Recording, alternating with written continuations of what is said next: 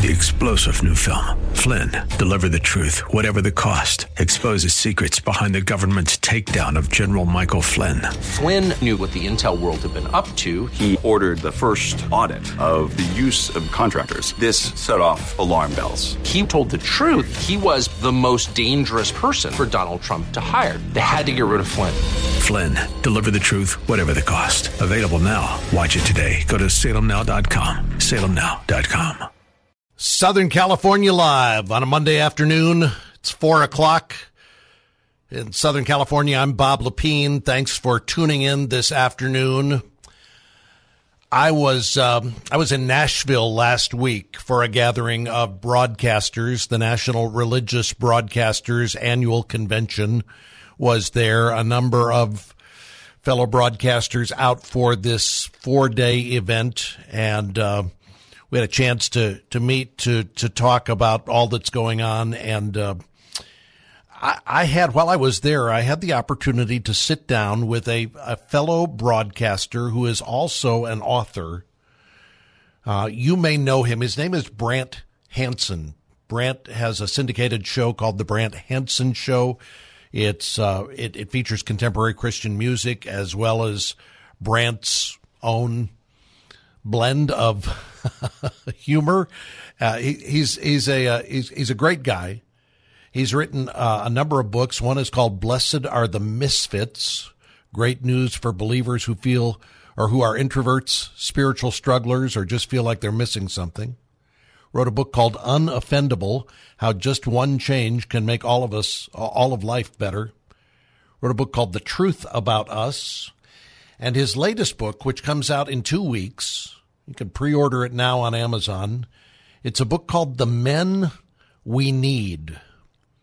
God's Purpose for the Manly Man, the Avid Indoorsman, or any man willing to show up. So we talked about the book. We talked about what we've talked about some here on this program before, the issue of toxic masculinity. Is that a real deal? What does that look like? What does that mean? What does it mean for a man to be a man? How do we help boys become men? What's God's design for manhood and masculinity? It's what Brant addresses in this book, The Men We Need, which again is going to be out in a few weeks. You can pre-order now if you'd like. It's a great book. It's engaging, easy to read, but a lot of wisdom that's packed into the pages of this book. And I thought, well, while I was there with him, I thought, I'm just going to, we got alone off to the side. I turned on a recorder and I said, let's have a conversation about the subject, about the book, and about what it means to be a man, a godly man by God's design. So we're going to play some of that for you this afternoon. My conversation with Brant Hansen from the National Religious Broadcasters Convention in Nashville last week. Here's a part of that conversation. So why this subject? I mean, you've written on, you wrote on depravity, basically. That was the last book was We're Not As Great As We Think We Are. Why did you say, let's tackle manhood? The producer of my radio show said I should write about this. And she is a brilliant woman. We've been working together for 10 years. You're talking about Sherry. Sherry. Yes. And she said, I've always discounted, I thought I'll never write about this because I'm not the guy. I don't climb stuff. I don't shoot stuff. There's nothing wrong with that. I don't hunt. I drive a Mini. I play a Mini Cooper? Yeah, I play the flute. Library. You were the library club president of the state of Illinois. Honestly, I thought about starting this by saying, let's do this whole thing. I'm going to do this. We got Brant Hansen with us on the radio. You wrote this book about being men. Now, you're a flute-playing librarian, right? I'm a flute-playing librarian. And the name Brant. That's right. Did your parents just know you weren't going to be very manly? Yeah. Brant is your name? Yeah, something like that. That's why it's so ironic because and yet, she comes from a family, talk about Sherry, she's like, all my family are manly, the trappings of what we call manly. And she said, but I knew as soon as I met your wife and daughter in particular, that they felt really, really, really secure around you. Mm-hmm. I could see it. I just felt it in your home. I feel it to this day. She said, I actually had to write the foreword to explain that. Like, so here's a guy. He's just like, I know you have a puppet collection. I know you play the accordion, but you should talk about masculinity because young guys in particular are very drawn to how you describe it. Mm-hmm. So I thought, well, I'll do it. And maybe the fact that I'm not good at all that other stuff. I have neurological issues. I can't see very well. Like I don't have very good balance. You're a mess. I'm a mess, man. but here's the beauty of it. Like if I'm right about this is what actual masculinity is, it frees up everybody. Yeah. Like any guy, you could be a nerd, you could be artsy, you could be a hunter guy that can fix cars and you have awesome tattoos and stuff. Like it applies to all of us.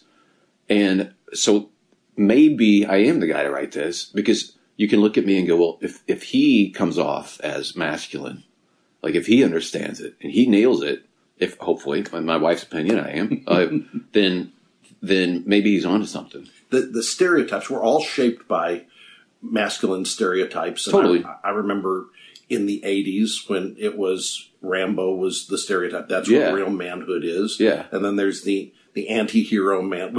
We grew up with confusion. I think all boys grow up kind of going, what does it mean to be a man? So exactly. And there's been deconstructions of this. Mm-hmm. There are a lot of them. The John Wayne and Jesus book was a big hit. But my thing is, okay, that's fair. But what is it then? Like, it's one thing to deconstruct it, but from a Christian perspective, like, who's going to say then, like, give us a vision for what we're actually supposed to do? It's just not this, not that. Don't be this, don't be that. Okay, totally true. But can you give us a distinct idea of masculinity that's not just a generic that applies to everybody equally kind of thing? Like, to say you should be like Jesus. Well, that's true. Right. But that's true for women too. Is there an idea? Clearly, God has an image that's male and female. There's something different there. And there's something probably profound and beautiful. And there's probably something that begins with the original narrative. So what I'm trying to say is the job that God gave Adam in the garden. And that job to tend and to keep. To tend and keep the garden. What do you, as you meditated on that, as you dug into that, what popped out at you as going, this is what is at the core of all of this? It means to protect. It means to defend. It means to make a space. See, gardening isn't just like standing on the wall and defending from out intruders. It certainly is. And Adam failed to do that. He allowed this enemy into the garden. Right. And he stood there passively while his wife was arguing or being argued into blowing it. Right. But it's also creating a space, if you're gardening, for the vulnerable, for species that wouldn't exist and thrive in the wild. So you are cultivating and you're allowing these species to flourish, these things within your garden that are beautiful. I do think that's exactly what guys are called to do. And we're given gifts to do that. Our strength is for that reason, not to be a threat, but to provide security for people and make our neighborhood safer just because we're there. Like that's our goal. But if guys aren't told that, they have no vision for what our life is supposed to be. But it's a beautiful thing. Even a little kid can catch on. I use the example of my son. He's 7 years old. He was picking on my daughter, who was like 4 at the time. And she was like, hey, Dad, or like, get in here. And it wasn't anything awful, but he was just being a pest. Right. And I said, Justice, like, you're betraying your role here. You were supposed to defend your sister. That's why you're here. Not to be the threat. Like, you're being the guy that you're supposed to defend against. Mm-hmm. He got it. This is a 7-year-old. But even a 7-year-old, I think it resonates with the male heart so much that this role is the right one. He got it, and I'd never had a problem with him after that, picking on her, ever. Like, he understood, oh, wait, I'm supposed to defend women. Mm-hmm. But unless you're told, it doesn't just happen. And our culture is not going to give us a distinct idea of masculinity. So I thought, okay, it's worth writing about. So that's where we're going with this. Did you grow up with a good model of this, or did you, when you sat down to say, I'm going to write a book called The Men We Need, and I'm going to look at masculinity, was it something that was instinctive to you, or did you have to cultivate this in your own heart? I didn't grow up with it. Okay. something happened though when I was a freshman in college, and I mentioned this like at the outset of the book, which is this poster I saw. This is the best-selling poster of all time, and I saw it in every girl's room in college. Like there was a guy's house, and a girl's house. It was a Christian thing at University of Illinois. But as we were touring the houses, the girls, like every single room had the same poster in it. It was very strange, and I was like, "What is the deal with this poster?" It turns out it is the best-selling poster of all time. It's called L'Enfant. And it's a guy, and I know he's a handsome guy, but it's not. It's a profile. He doesn't have a shirt on. He's not particularly muscular. I mean, I'm sure he's a good-looking guy, but there's a billion male models out there. Right. It's not Fabio. No, it's not. Yeah, right. So why did this thing take off and it's still the best-selling poster of all time? It's because he's holding a baby, and he's holding a baby out in front of them, and the girls said, "Yeah, he's cute, but."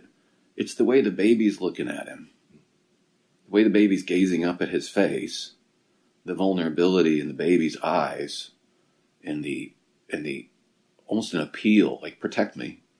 And you can see that. You can look it up, L'Enfant, and you'll see what I'm talking about. But I thought that's interesting that women intuit, it resonates with them, this protective thing. So since then, I've spoken, I speak to groups of people or whatever, at school assemblies or whatever the setting is. And I put up slides of guys from the news. There'll just be one slide after another of somebody pulling somebody out of a ditch, or here's a couple guys, in a flood, getting somebody into a boat. There's a guy in a helicopter rescuing somebody from a hurricane. And they're all just guys. Right. None of them are models. Nobody looks like a Nobody's Hollywood. famous. Right. Nobody's famous. Some of them are overweight. Some of them, it's all different cultures and nationalities and stuff. Here's a guy in India rescuing stuff. Here's a Japanese soldier bringing an old lady up. Okay. At the end of showing those slides, I will ask the group, hey, ladies, just curious, just for the ladies, are those guys attractive?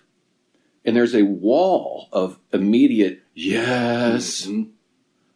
And I said, okay, males, listen, look at this. And I go back and look at the slides, look at these guys. Did you see the reaction of these guys? They're not handsome particularly. Right. It doesn't matter. So there's something that women intuit. And I'm telling guys, it does make you more attractive to be the keeper of the garden. If a woman feels secure, she will find you more attractive. That's not the reason to buy the book. Although you should buy the book. And if that is the reason, go ahead. It's a great side benefit. Right. It is a great side benefit, honestly. But learn from the fact that women cross-culturally respect this and desire this.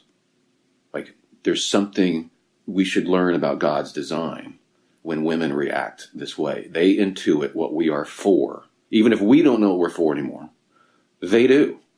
And so that should tell us something about who we are. That's the idea. You list out 6 decisions. Yeah, 6 decisions guys should make, yeah. And these decisions are all built around, if we start with the premise that we're here to protect. Yes. We're here to tend, to care for, to keep, then that ought to shape our behavior. Yeah, so the lives around us should flourish. That's my job as a husband and father. My wife, my kids, and radiating outward from there. Whatever influence I have, this goes along with advancing the kingdom of God. I want God's will for these people. I want God's best. And so whatever influence I have is to create that space for people to flourish and thrive. So one of the decisions I start with is huge right now. And I say, forsake the fake and relish the real. Mm-hmm. The fake stuff will leave you. If you're wondering, why do I have this sense of malaise? I'm 30 years old. I'm a guy, I spend all my time playing video games and it's pornography and I'm kind of a shut-in. I don't really have that. Because you're doing meaningless things. Of course you're going to feel meaningless. But I'm trying to say to guys too, the cultural ethos is, as long as I'm not hurting somebody else, what does it really matter? Maybe I just throw myself into a virtual world and I'm not hurting anybody else. And I get a dopamine hit from leveling up and I get all my needs seemingly met. I'm not hurting anybody. I'm I need you to understand this. You are hurting people. Yeah. And you're hurting people because we needed you. You were supposed to protect and allow people to flourish, use the gifts you have, your purpose. But you're not doing it. We needed you to grow up. We needed you to be the man that you were made to be. So to say that you're just, I'm not hurting anybody, you are. And there's maybe a woman out there who could have benefited from you growing up and becoming a wonderful husband, for instance, as an example, but neighbors, vulnerable people in our culture, in our world, that could have benefited from you being maximally you because of who God created you to be. So that's the first decision I talk a lot about, because that is such a huge issue right now for guys, particularly. And I've said for years that guys are not going to play long at a game that they can't compete well or win at. Yes, that's a great point. So if you go out and you play golf the first couple of times and you go, I'm just not any good at this, the next time somebody says you want to go play golf, it's no, right. I want to play the sport I can win at. Right. And I think guys in life look around and go, this role I'm supposed to play, I can't win at this, but I can go down in the basement and fire up the Xbox. And in my mind, I'm winning. I can get to level 7. Yes, and you get the same feeling of accomplishment. Right. It pays off. Same thing with these women. You get the sexual thrill, but they're not real. Right. It's fake. So what I'm saying too is, yes, it's hard, but I try to appeal to, on that level. I talk about this in the book. I try to appeal to the idea that you want to be brave. We all want to be brave at the deepest level. Well, guess what requires bravery? The real world. In relationships that are messy, things that we don't seem to be succeeding at, but we just keep showing up loyally, faithfully doing it. That is bravery. I respect it. So much respect to you if you don't feel like you're leveling up in the world, but you're still continuing to show up to be faithful to God and to other people. So there's a certain sort of bravery that goes with relationships, but guys will check out of it because of what you're saying. I'm not good at this. Right. I only want to do the things I'm good at. I got it. I understand that. But here's the other thing with regard to relishing the real instead of the fake. If you want to grow up and become who we needed you to be, real relationships will make you do that. Yes. A fake woman will not. Right. So your fantasies will not call you out to be a man. She will not challenge you. I shouldn't say she. It's an it. Right. It's an image. That life, your pornography or whatever, it's not going to cause you to grow up. But a real woman will. As you know, you've been married a long time. Same with me. My wife is brilliant. We have a great marriage, but it's always a challenge. It's a continual maturation because she's calling me out to be a man. Yeah. So it's a struggle. We gravitate toward the image because there is this quick promise of that the woman in the pornography is looking like she thinks I'm special in that picture, or the video game, I'm winning the video game. We gravitate toward that because there is something desperate inside of us that we do want to win. Absolutely. But that when we keep going to that as the source, our soul shrinks, don't you think? It is a sucker punch. Mm-hmm. But that's the way the enemy has always worked. It's something that looks almost like the real thing, and then it leaves you alone. This is a way, if you want to give in to this short term, and I understand I love video games. I could sit and play for 16 hours, not realize the sun has gone down. I haven't even been to the bathroom at 16. It doesn't even matter. I understand, and I'm even coming at this. I'm trying to tell guys, I feel sorry for us. It has not been like this for any other generation of men in the history of humankind to have this to short circuit us. It's not supposed to be this hard. This is what we have. I understand that.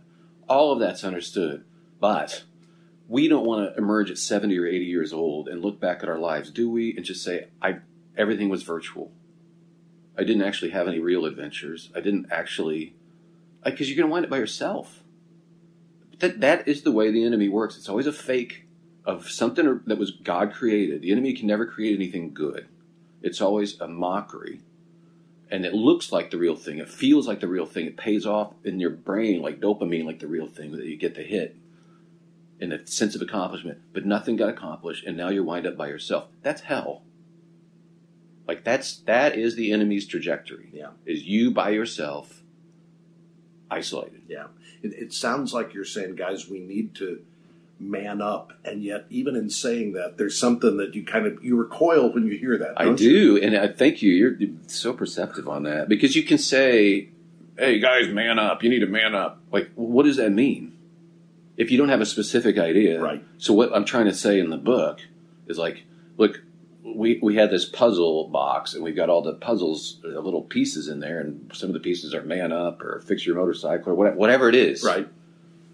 I'm saying the box top. I'm trying to give you a box top of what it's supposed to look like, and that is the keeper of the garden. Mm-hmm. That is actually manning up. Mm-hmm. But it's not necessarily going to look like what, when you say man up, or come on guys, stand up, take a stand, like to 100 different guys, that might mean 90 different things. It's Braveheart face paint. It's not. Right. Yeah, right. Freedom.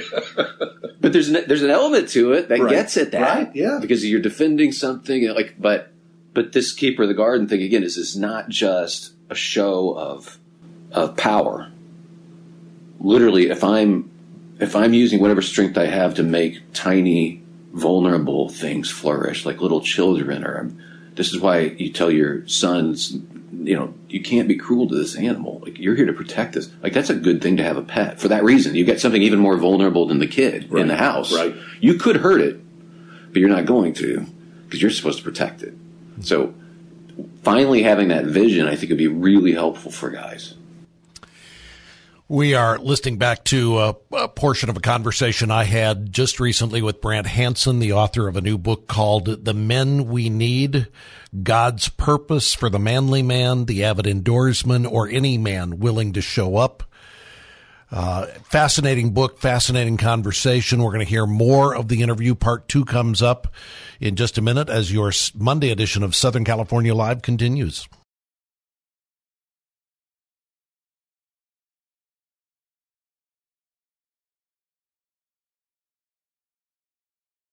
Southern California Live on KKLA and KPRZ. I'm Bob Lepine on a Monday afternoon. We are listening back this afternoon to a conversation I had just a few days ago with Brant Hansen, who is the host of the Brant Hansen Show, heard on about 200 radio stations across the country. Brant is also the author of a number of books. His latest book is about masculinity. If somebody came up to you and said, how do you define manhood? What does it mean? What does God's word have to say about masculinity, about being a man? What would you say? Well, Brant says in his book that it all goes back to the assignment that God gave to Adam in the garden to keep and tend the garden, to be a protector, to be a cultivator, a provider. And we sat down in Nashville last week. We were together, talked about his new book coming out, The Men We Need. It's available for pre-order right now on Amazon. And we're going to hear part 2 of my conversation with Brant Hansen here on Southern California Live. It seems to me that there are two ways that a guy can go wrong in pursuing what God's put in his heart in terms of manhood. One is to become domineering and controlling and hyper-aggressive. Right. I mean, we've got the phrase toxic manhood, and I think that's what it's often pointing to. Yes. The other, maybe the more prominent option, is passivity. Yes. Where a guy says, I'm just going to check out, you take care of everything, and I'll be over here watching ESPN. Yeah. Somehow we've got to recognize that both of those options have problems with them, right? Absolutely. They're both toxic. Yeah. The passivity can be toxic. Like, we're not, this is why I wrote the book. So I can't help but keep pointing back to this idea that the keeper of the garden gives us a construct for neither one of those things. So you're actively protecting, cultivating, and allowing the vulnerable to flourish. This is why you don't want to make a woman feel threatened, because it goes against why you're here. They should feel secure. You should. Same thing with anyone who. I mentioned this before. Like, okay, so it's the domineering mistake, right? The toxic, right? That gives us the Me Too movement. Yes, and we needed the Me Too movement because of that. Yeah. Because a lot of guys are bad actors. Right. So, but if we were keepers of the garden, there would be no need for it. Right. And there are women who have reacted to our passivity by saying, I guess I don't really need a man. Well, if you don't, honestly, if the guy's just totally passive, like, what is the point of that? The lack of a vision for what men are supposed to be leaves guys in a lurch, 30 years old, living at home, 35, smoke a little weed, have a part-time job. Like, there's no ambition at all for something beautiful. And it hurts everybody. But I agree with you that passivity is actually a bigger problem. But, we've made the mistake on the other side so much that there's a reaction to it that's very genuine and needed. Well, when it's the hyper-aggressive, what we look at as toxic manhood, it shows up really prominently Absolutely. in the culture. Yeah. Passivity doesn't show up as because the absence of something is not as loud as the presence of something. It just shows up, and you know this too, just trickles through the culture. Right. So there's generational things that happen. Like, and you don't. I mean, you're writing to men, but I look at this and I say, I think there's another side of this. I think women have if men are if our besetting sin is to be passive, I think a woman's besetting sin is often to say, I want to be in control. The only way I can be safe is if I'm in control of my life. Yes, and this is not to blame them. Right.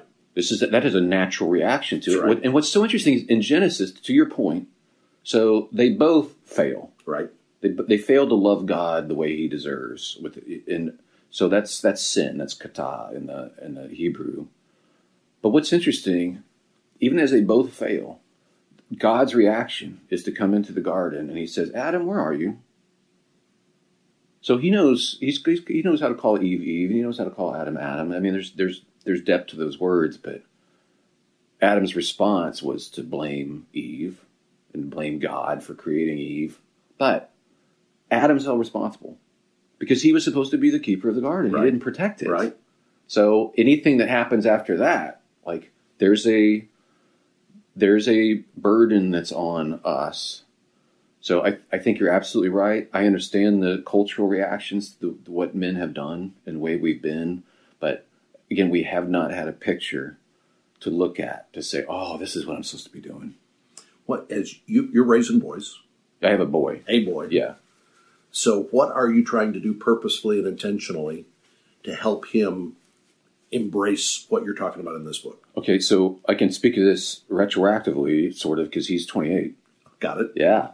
But what I did was what I told you. Like, I realized, I read a book. It was a beautifully written, like almost a Victorian book called Homemaking. It was brilliant, but very, very obscure. But it talked about how everybody in the family has a role. And so that's why I talked to Justice about having a role. Like, you're here to protect. Right. He took that to heart. Again, we didn't have a problem again with that. To his great credit, not mine, I will brag about him. Yeah. But he is a really bright guy. So he went and got his degrees in Russian literature and linguistics from Berkeley. And then he was in the Air Force as an intel officer, served in Afghanistan, and his job was to protect people. He was really good at his job, like very decorated, became a captain. Wow. Just finished. Okay. But another thing I did with him was I had the luxury, because I work with Cure hospitals around the world. These are Christian hospitals that help kids that have disabilities that we can fix surgically. I would take him to these hospitals. He was fascinated by surgery. So now he's at Yale in med school, and he's planning to be a neurosurgeon for Cure. Russian literature captain in yeah. So this book will tell you exactly how your son could turn out the exact same way. No, like, that's all him. He's just been so determined. I don't even care. Honestly, I do brag about it because of his determination. But if he was, in the typical phrase, like flipping burgers, yeah. But I respected his character, I don't care. And I told him that. Right. Same thing with my daughter. I don't care. And I made decisions too. I'll tell you this, I did the right thing. I had opportunities for some very lucrative careers that would have required all my time. And I said no. And we made almost no money, but I had all my afternoons free. And since we homeschooled the kids, I swam with them, took them to the beach every single day. They know their dad.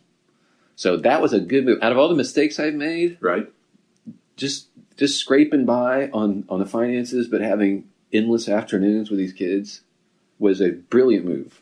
So, and traveling with him, intentionally trying to show him stuff, that's what I would recommend to somebody. Like, to the extent you can, to give your son a vision. Mm-hmm.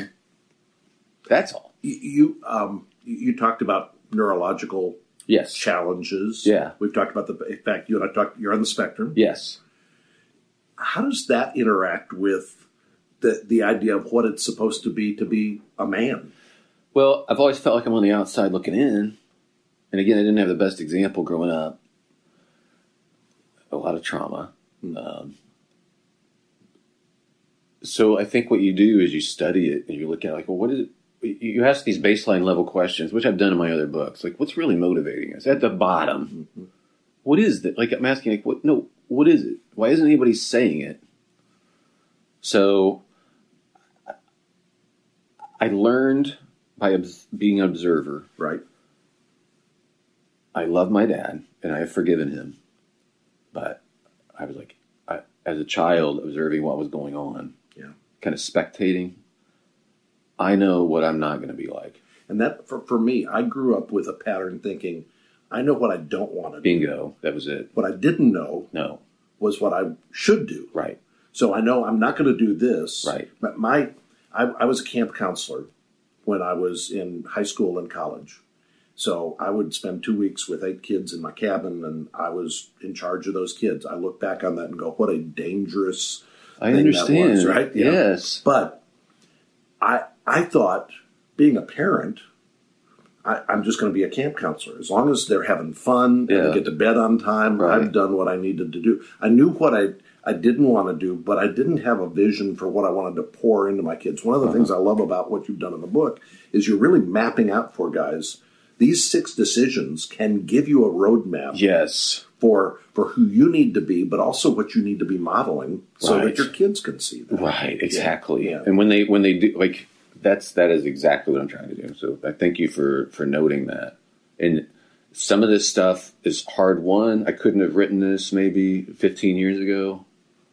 Why not? I don't think I would have had the confidence in some ways. Like, I'm the last person to want to be an expert on something because I always doubt my own expertise. So you're on the radio regularly. Yeah. I mean, everybody would think confidence and... Oh, well, if they could hear my show, I think they'll hear... They'll be disabused of that pretty quickly.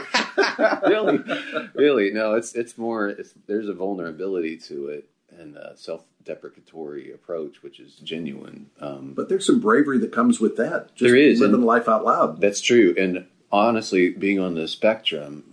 It used to be called Asperger's, the high-functioning autism. And it's my son, too. But you're blunt. And you don't even realize it sometimes. People are like, I can't believe you said that. And it's not necessarily bad, but just, wow, that was really honest or something. And I think that can make for really good radio. Mm-hmm. It's weird because people on the spectrum, they usually have a thing they're good at. So, obviously, for my son, he's got this. He's a neurosurgeon. He's got his thing, and for other people, it's statistics, or it's, it might be superhero knowledge or something, whatever. You got your thing. And yours is?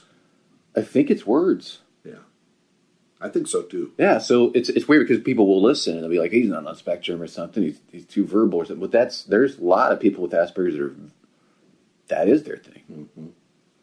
Mm-hmm. Both speaking and writing. One of the things this is not a book. When guys pick this up and read this, they will be engaged by the style of what you're doing, because it's not a lecture. It's not didactic. You're bringing us into the real stuff of life. You write in a very approachable way. Good. And yet I love the fact that there is substance underneath what you're saying. Thank you. Because some guys can be quirky and funny, and you go, that was fun, but you walk away and you just had a marshmallow, right? That's exactly right. And so here true. You walk away and you go, that was quirky and fun, but I need to think more carefully about what he just said. I appreciate you saying that. My last book, what I tried to do literally was, do you remember Dave Barry? Oh, yeah. I'm sure you do. Yeah. He's a humorist, and I always liked his style. And I was like, if I could just marry Dave Barry with Tim Keller and like Malcolm Gladwell, that would be a nice sweet spot. That's a pretty good description of what you. I think you're getting there. Do you think we're seeing guys catch a vision for this in our day? Are you seeing guys? I'm not. I'm seeing a major crisis of going the other direction. Yeah, of guys that are 20, 30, 40 years old that don't have any clue. Why have a family? Why? What's the drive? There's no guys in the church. Force. Absolutely, and and guys just kind of dropping out and getting addicted to porn, or addicted to opioids, or addicted to just sitting around smoking pot. There's no ambition. Right. Because, again, these meaningless things make you feel meaningless. And if no one is putting a vision down in front of you, and I don't see it. Maybe there are, like, better books, better takes, and that's fine. But I'm like, I'll at least take a shot at it. The deconstruction is good, but, again, somebody ought to take a shot at it. And I do think the Keeper of the Garden thing, that's specifically given to Adam, and it does resonate with guys. Right. So I'm hoping it catches on. Even if it's not my book, maybe somebody else who does it better or something. Like, that same thing is desperately needed. You said, we got to fix this. Absolutely. It only is an act of mercy. Mm-hmm. It hurt, not just thinking about, like, what happens to women and children, but for the guys themselves to be so listless and directionless. They don't go to college even. Like the ratio at colleges just continues to expand. Yeah, it's 60-40 now. Where are these guys going? Yeah, right. Yeah, and it's not that everybody needs to go to college. No, not at all. Like you said, a high integrity plumber. Fine. God bless him, right? Do it, but I don't see that either. Like, right. Where there's a lot of driven guys that have it.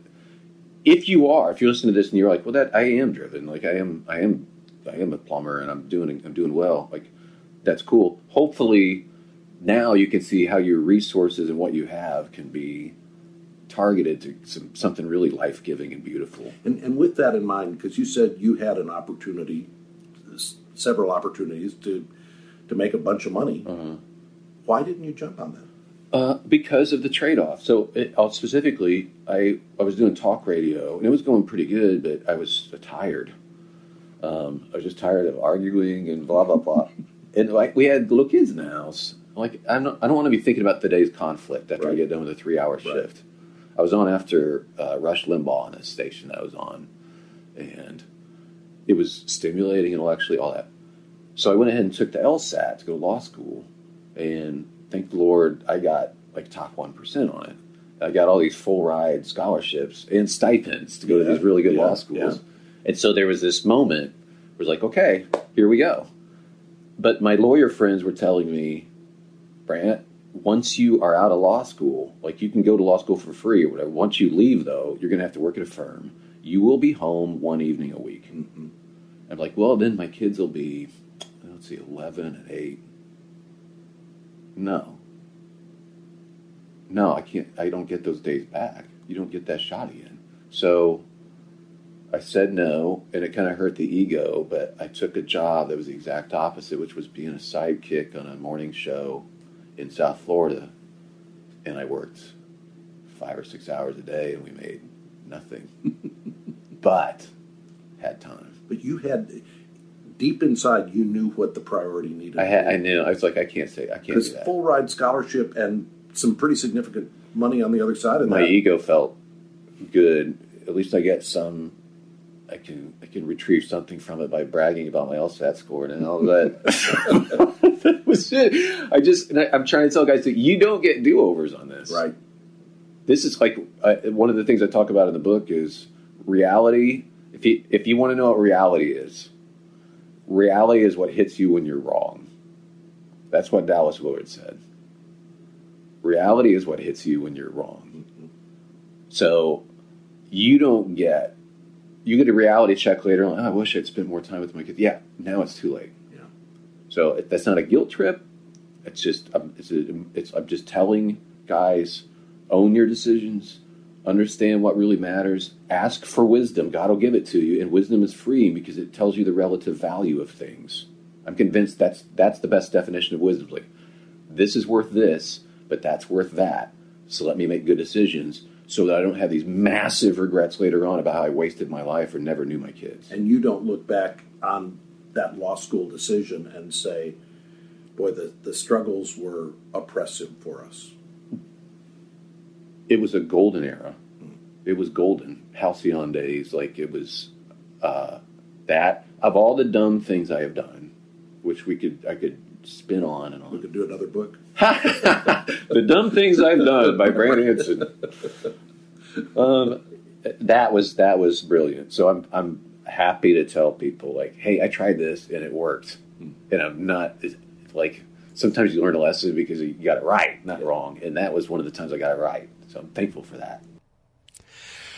We're listening back to a conversation with Brant Hansen, radio host and author of a new book called The Men We Need, God's Purpose for the Manly Man, the avid indoorsman, any man willing to show up. We recorded this conversation last week at the National Religious Broadcasters Convention in Nashville, and we'll hear part 3 of the interview as your Monday edition of Southern California Live continues.